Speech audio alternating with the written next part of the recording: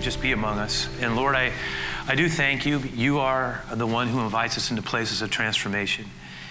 And not only did you model that, but you call us into it. You invite us into that. There's not a one of us here that doesn't have some area in our life where we really do need your touch. We might have been following you for a long, long time. We need refreshing, new beginning.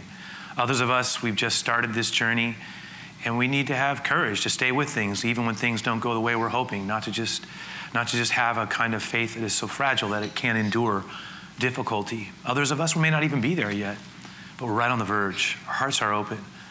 And wherever we are, I pray that you would speak to us. Help us to drop our guards, be open as best as we can. This is what I ask. I ask this in Jesus' name. Amen, God. So, in the Bible, there's a remarkable incident. Actually, nothing quite like it in all the Scripture. Theologians call it the transfiguration of Christ. The moment that it occurs is recorded in 3 of the Gospels. Matthew, Mark, Luke record it. And it's an amazing moment where Jesus is described as, literally being transformed in his appearance. The one who would transform death into life, he himself has a kind of transformation that we're going to read about for a moment. And it's fascinating to consider it. We're going to explore it for the next couple of weeks. But I want to just read it. We're going to see how the Bible describes it, how Jesus' countenance and appearance, we might even say his atomic makeup in some way was shifted, changed in front of the mesmerized eyes of 3 of his disciples, James, John, and Peter. In Matthew 17, it says this: "Now after 6 days, Jesus took Peter, James, and John, his brother, and he led them up on a high mountain by themselves, and he was transfigured," changed, metamorphosized is what the word is, before them. And it's to such a degree that his face shone like the sun, and his clothes became as white as light. Now, we're going to talk about that, but notice the opening of that first verse. It says, after 6 days. 6 days from what? It begs us to walk back. If you were to go back, it's actually connecting us back to an incident that has tremendous implications for what we just read. The incident that is referring back to is something that occurred in an earlier chapter, 6 days earlier. It had to do with an intense conversation that Jesus had with Peter. And I wanted us to be able to look at that conversation together because it illuminates what we just read about happening in terms of what we describe as the transfiguration. So what happened 6 days earlier was an exchange that occurred between Peter and Jesus. Let's look at this. This is in Matthew 16, verses 15 through 25. It says this: "He said to them," so Jesus starts the conversation out. He says, and actually it was part of a little bit of a longer conversation, but he says, who do you say that I am? What is your opinion of me? A lot of people have a lot of opinions about Jesus. Jesus asked his disciples, who do you think that I am? You've been with me. You've watched me. You've listened to my words. There's a lot of controversy. A lot of things are being said. What do you say? And what would have to be one of Simon Peter's finest moments, because the same thing that got him in trouble periodically caused him to stumble into magnificence. And this was one of those moments where he was the first to speak. And what he said literally lifted the heart of Jesus, because what he said is this: I believe, I know who you are. You are the Christ, the promised one, Messiah. You are the Son of the living God. That's what Peter says. And Jesus, he gets excited. He answered him and he said, blessed are you, Simon Peter, Simon, son of John, Simon Bar-Jonas. Blessed are you. Look what he says. For flesh and blood has not revealed this to you. This is not just something that you said out of human intelligence. I'm telling you what you just confessed is something that God inspired you to say. And I will tell you even more than this. I will say to you, look at this, that you are Peter. You are Peter. And on this rock of understanding, this revelation of who I am, this confession of who I am, I will build my church, and even the gates of Hades, the gates of hell, will not be able to stand against it. On the basis of this message, I will give you the keys of the kingdom of heaven. And this will allow you to open up things. Whatever you bind on earth will be bound in heaven. Whatever you loose on earth will be loosed in heaven. It was a moment of magnificent approval on the part of Jesus. I mean, Jesus commends Peter in front of everybody. And Peter must have been feeling like at the top of the world. To have the person whose opinion mattered most to you openly affirm you in front of all of your peers at such a high level, to say, this is God's words flowing out of your mouth right now. Peter, it is amazing what you have just said. You have said so much more, maybe, than you even know. But then, while Peter's on the crest, Jesus added something, which he has a habit of doing that. He added something that would trouble and disturb them all. Because if we go down and we read kind of what happens next, while they're all celebrating the implications of Jesus not only acknowledging Peter's confession of Messiah, but in the back of their minds, by Jesus saying, indeed, that is who I am, it opens up all kinds of doors. They are now part of something that is so big, so magnificent. When Jesus reveals himself, they're part of his team. They are the key members of his team. There's a lot going on there. But then Jesus did something. And he did something that, while Peter was at the point of euphoria, it really rocked him. Look what it says in verse 21.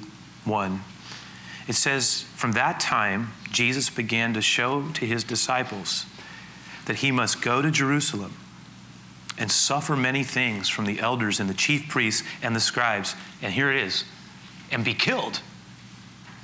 Then also he said he would rise on the third day. But whatever that meant, Peter seemed to miss that last piece, whatever Jesus was talking about, and he fixated on the idea that Jesus, who he had just confessed as Messiah and the Son of the living God, and who Jesus said indeed he was, and now Jesus is talking about dying, being, suffering, being humiliated, and then Peter does something that if we actually look at it and think about it, almost seems incredible, for who would do it? But he is so caught by what Jesus says that he feels compelled to actually set Jesus straight. And what he does, it says that he took him aside. Look at verse 22. He took him aside and he began to rebuke him. So the idea is, come here, I would like to talk to you for a moment. Now, what you just said, that's not going to happen. And we're not going to let it happen. In fact, he says to him, he says, far be it from you, Lord. Far be it from you, Lord. This shall not happen to you. Now, Barclay, one of the commentators, says that based on the words that was used there, that it almost implies that Peter grabs Jesus and says, Lord, this will not happen to you. We're not going to let it happen to you. And it's like he's rebuking Jesus' own statement. And Jesus, in a moment that must have been absolutely stunning for everybody in that group to hear, the least of which is Peter. Remember, right now he's rebuking him, saying, no, Lord, we're not going to let that happen.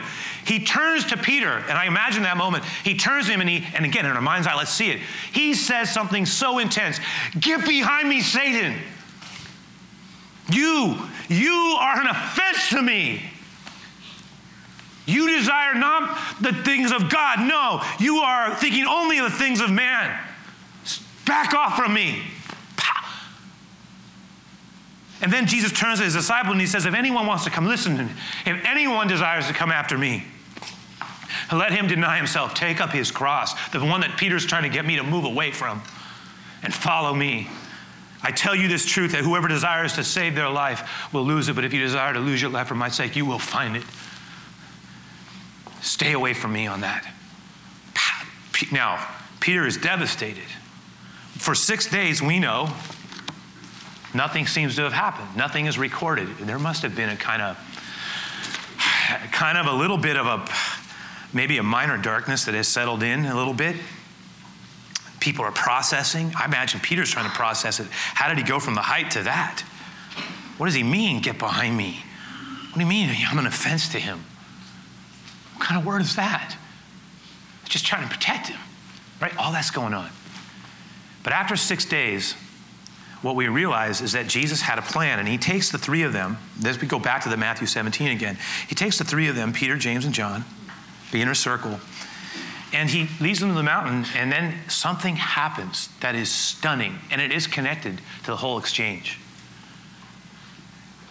We're told that it says in this, what we read earlier, he was transfigured before them. His face shone like the sun. His clothes became as white as light. Look at Luke's account. I asked them if they could put this up. Because remember, Luke also has an account, as does Mark. It says, as he was praying, the appearance of his face was transformed. Look at that. And his clothes became dazzling white. In the Greek, the word is actually the word that we use. It's the word we use for metamorphosized. That is, his form in some level changed. His face, we're told in this remarkable revelation, that his face shone like the sun, like with dazzling brilliance, that his clothes were essentially luminescent, light bursting through them, through the fabrics and the seams. Try to imagine it. It's almost something we would see now in science fiction. I mean, it's so incredible to even think about it. Imagine the light, imagine the luminescence bursting through the seams of the clothing. Mark describes it this way. Check this out. He says that when they went up there, that they went to the high mountain apart by themselves, that he transfigured before he changed in front of their eyes, that all of a sudden his clothes became shining, exceedingly white, like snow. That's the only thing they can describe it as. Such as no launderer on earth can whiten them. That's how intense the light was. It's always fascinated me that people, sometimes when they leave this life, and people who are right on the edge, a lot of times you'll hear things about the light of light. So Jesus talked about being the light of the world. But in this unique moment, there's the light. Now notice, it occurred before them. That means they watched it, these three. He had left the others behind, but he took his inner circle with him. Earlier, it asked, by the way, in the conversation that he had earlier with Peter, before he said, "Who do you say that I am?" You know what he had actually started that conversation out with? He said, "Who are people saying that I am?" And they said, "Well, there's a lot of people saying a lot of stuff about you, Jesus, just like today. Some people actually think that you're some kind of resurrected form of John the Baptist because of the way you confront authority and kings and things that are unjust and hypocritical, the way in which you are unafraid, your intensity. They wonder if somehow John the Baptist has returned and you are his expression." Others say, no, people are saying you're like the prophet Elijah, because Elijah did all these miracles and healings, and they see what you do, so they think you're Elijah. Others said, no, they think you are like the prophet Jeremiah, who was known as the weeping prophet because you're very emotional. And you're touched by people's hurt, and you weep. Others are saying they don't know what kind of a prophet you are, except that you come from God. Others think, well, he's certainly a teacher from God, but no one is for sure. And that's when Jesus said, "But who do you say that I am?" And by the way, it's a question he'll ask every one of us. All kinds of people saying stuff about Jesus, but who do you say that I am? See, that takes it very personal, doesn't it? We all get to decide. Peter then says, "I know who you are. You're the Christ. You're the promised one. You're the very Son of the living God." And that's what sets the whole thing in motion. Now, it's almost like Jesus is saying to them in this moment, you've heard all the opinions, and Peter, you've made the confession. But now I want you to come with me for a moment and understand the full meaning of your declaration. Because, again, when Peter made his confession, I don't think he even totally understood what he was saying. It was almost like when we say something and it's really profound, but we didn't even comprehend what we actually said. It just kind of came out. And I think Peter said something, but I don't think he really understood what it meant. That's clear. And it's almost like Jesus saying, I want the three of you to come with me because I want to show you something. You've heard all the opinions. You've made your confession. And I know we've had a rough exchange here, but I want to show you the opinion of my Father above. You come with me. And there he prayed. And when he was praying, we're told again that this amazing thing happens. And in a way, it was kind of like Jesus was showing them, look, I can move at will into places, into dimensions of life. That's not the issue. I can move, listen, even to places where death cannot touch. And yet, this is the beauty. When Jesus is done, after demonstrating that he can move into dimensions of life in ways that they could have only barely conceived, he then says, as we will see next week, he decides to do the very thing that offended Peter and go down from the Mount of Glory and head into the cross. The very thing that he didn't want is exactly what he did. Why did he do it? Why was he willing to do it? Because he wanted to pay a debt that we could never pay. That's what we always talk about. Jesus paid the debt of love that I could never pay, right? He did this so that we could receive a gift that we could never earn. We could never buy it. It's a gift of life. And so the commitment of his love was such that he would leave the mountain of glory and be willing to hang shamefully on a tree. That's the essence of this. But I want us to wrestle with it a little bit differently. I want to put some things up. I want to talk about transformation in our own lives with God. And I want us to think a little bit. So let me put a couple of things up here. Number one, I'll just start with this. In the Christian life, by the way, this is true of life in general. It's full of ups and downs, struggles, breakthroughs.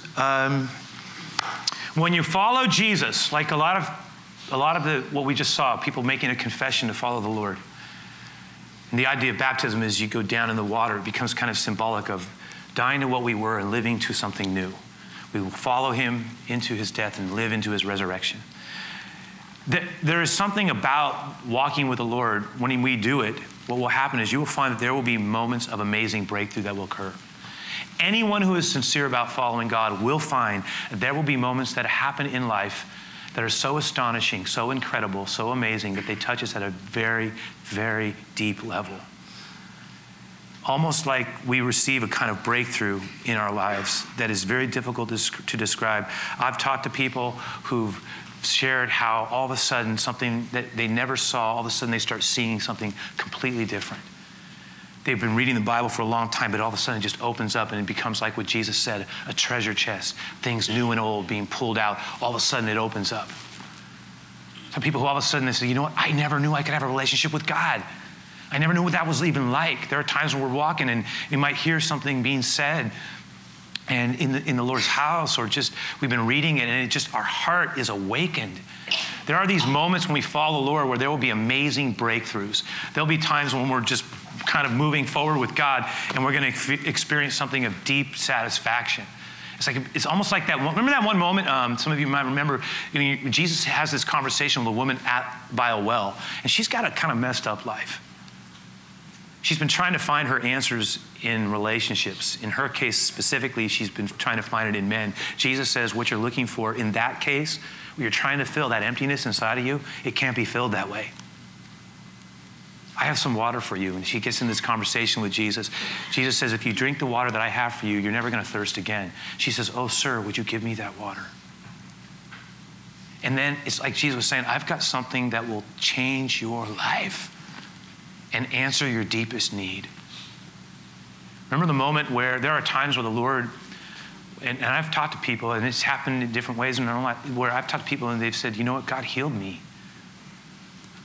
A lot of times what happens, just like what we talked about last week, the woman who had the blood disease who reached out for Jesus, or the Jairus who wanted his daughter healed.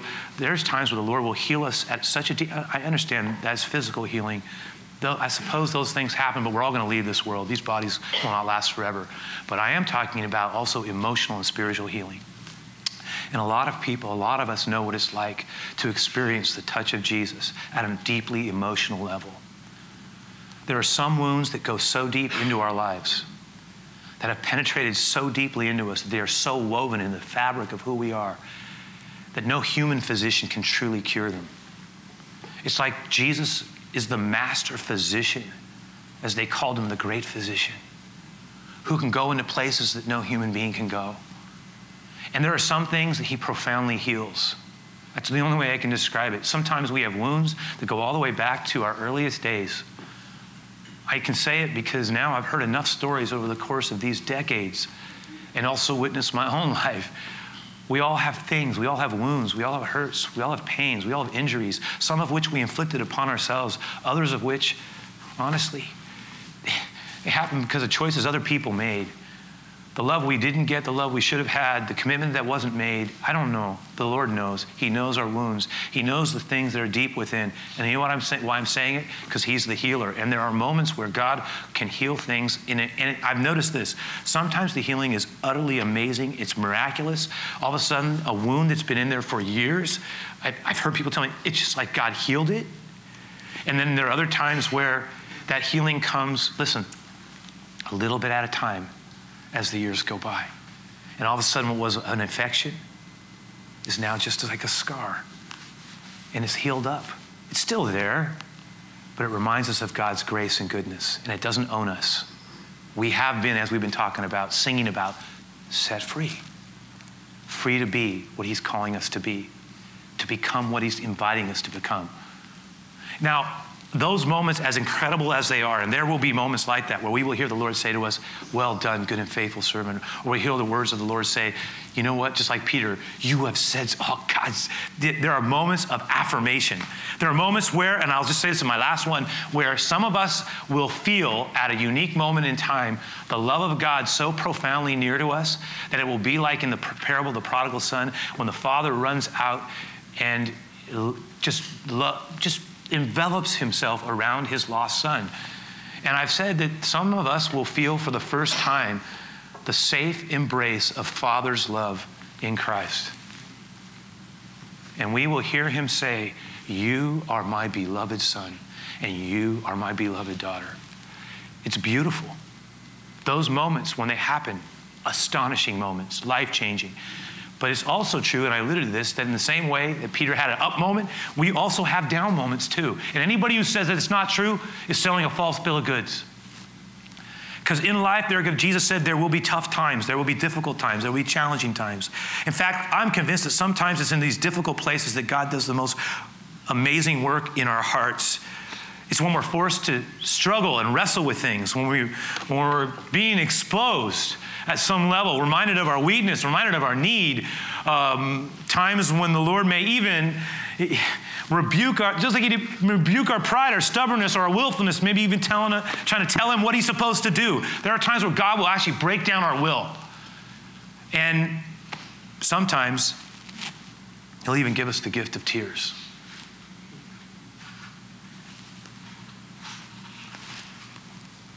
The pain and sweetness of brokenness.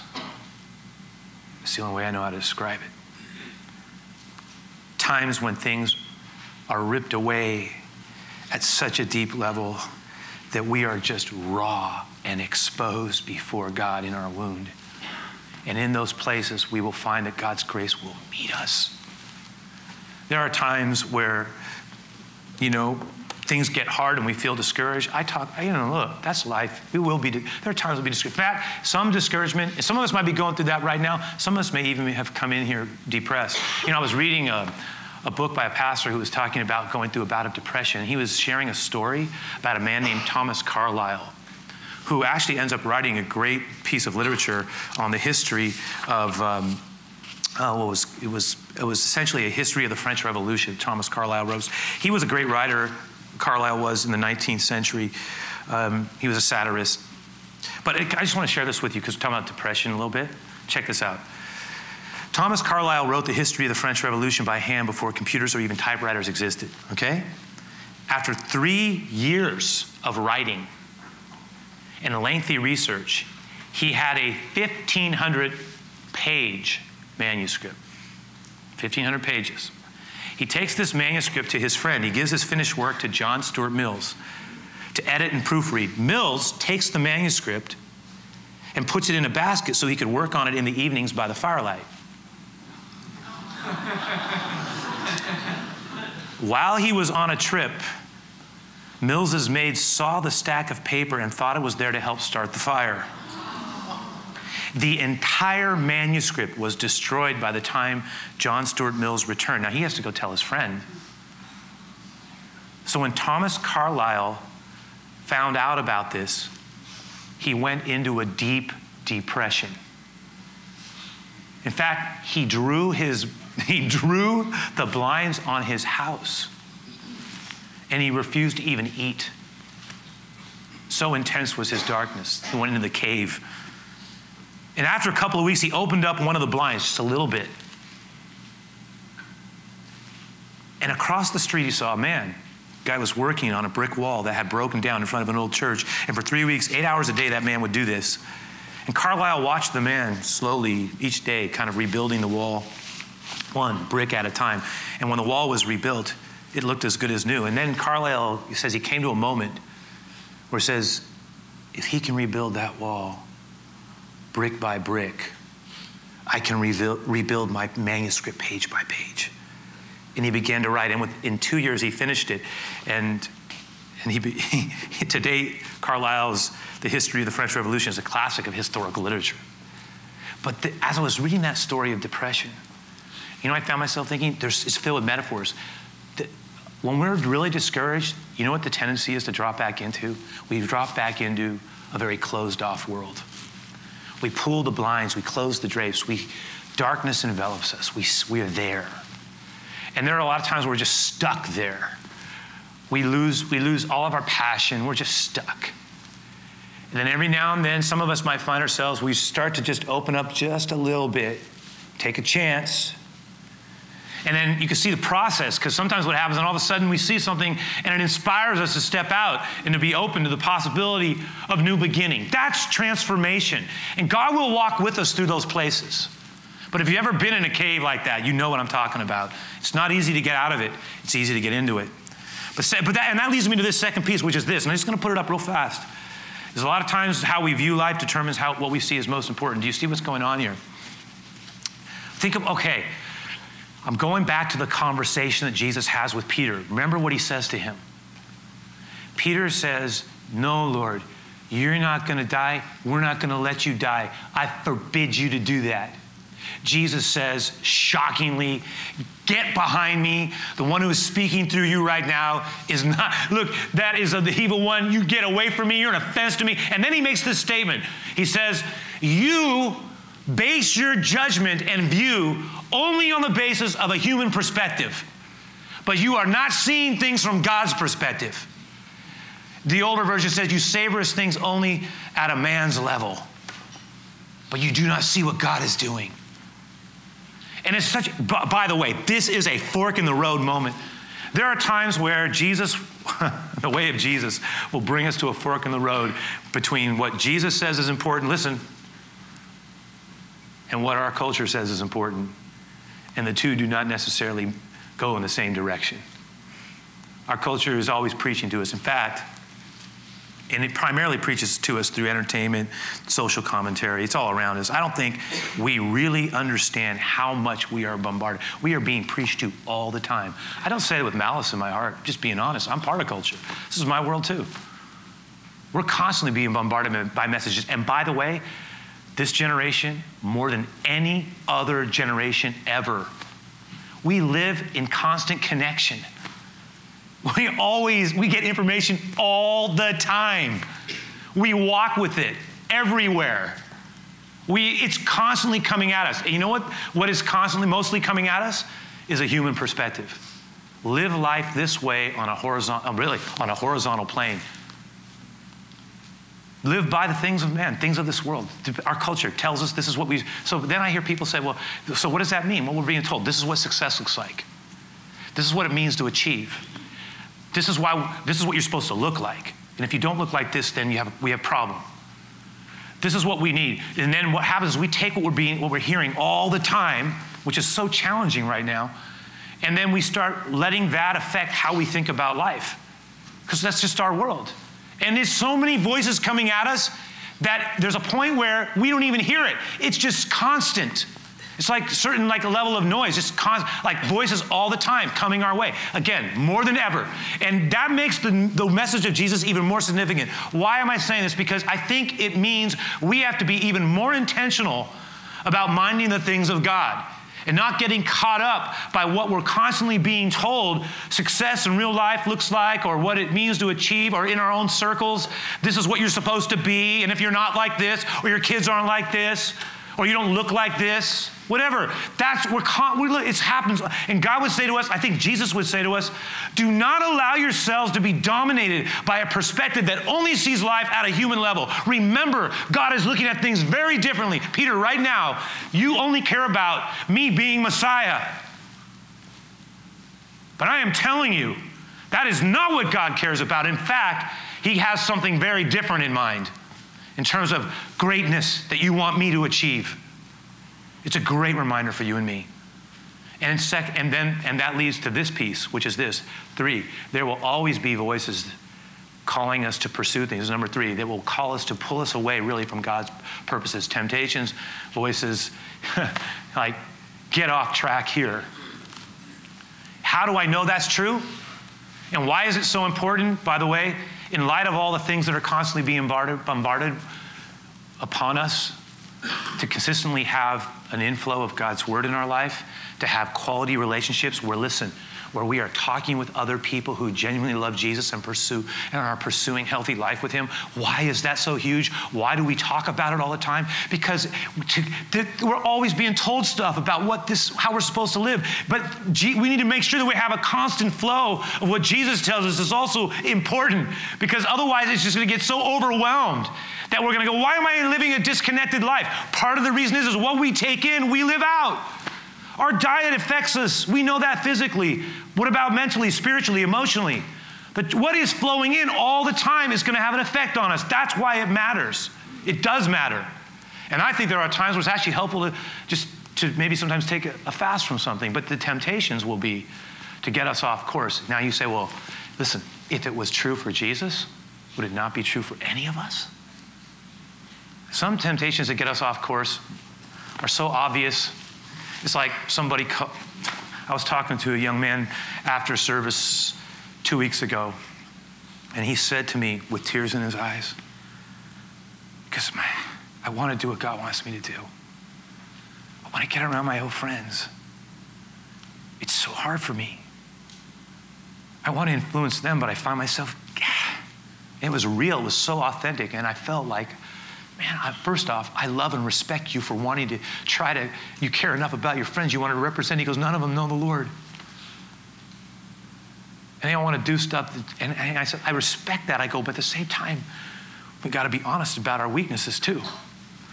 Because we're going to get pulled back into stuff. We're not strong enough. Then that's just going to end. We're not going to help anybody at the end of the day.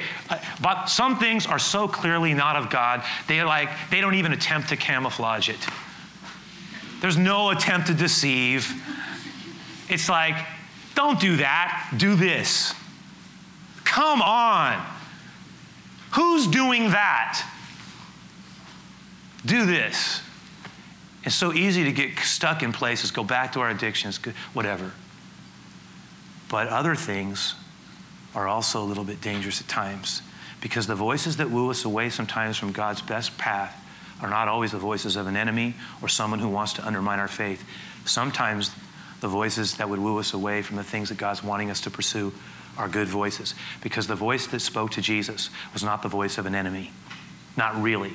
It wasn't. Peter loved Jesus. He was his not only follower, he was his friend, if I can say it. And when Jesus was, do you want to know why Jesus reacted so intensely? Because where that word was coming from. See, he didn't want the cross. You would be crazy to want a cross. I even have to be careful here if I say it sarcastically. Of course, I want to be stripped down, hammered up on a piece of wood as a petty criminal, spit on and utterly forsaken. No sane person wants that. To be brutalized by the Romans and despised by your enemies. Who wants that? Jesus didn't want that. So when he hears his friend, his follower, the one who's telling him, you can't do that. And Jesus doesn't want to do that, but he knows he has to do it. That's why he says, get away from me. What you are speaking right now is not of God. It is not of God. Right now you are an offense to me. Powerful. And I'm just saying this, sometimes the voices that we think are the most for us, sometimes we have to also double check them. Boy, I have to be really careful there, because I'm not talking about being paranoid. I'm just saying. All right? So, last thing, I'll leave it here. God calls us to transformation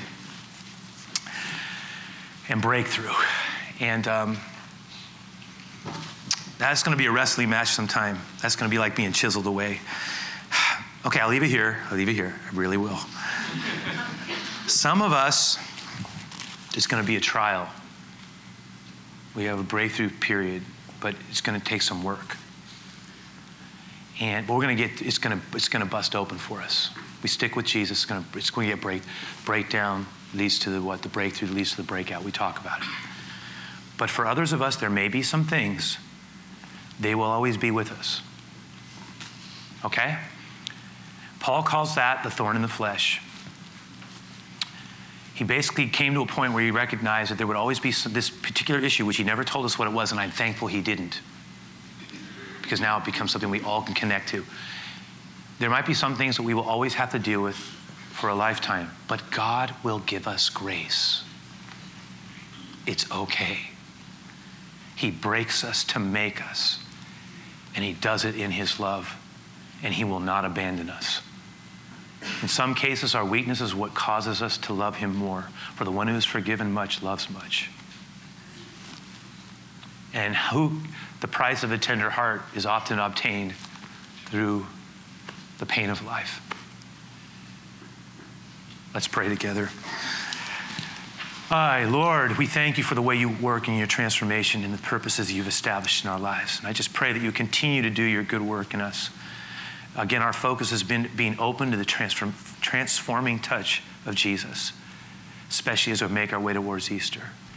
I pray for your blessing over everyone who is here and everyone who hears these words. I pray this in Jesus' name, Lord.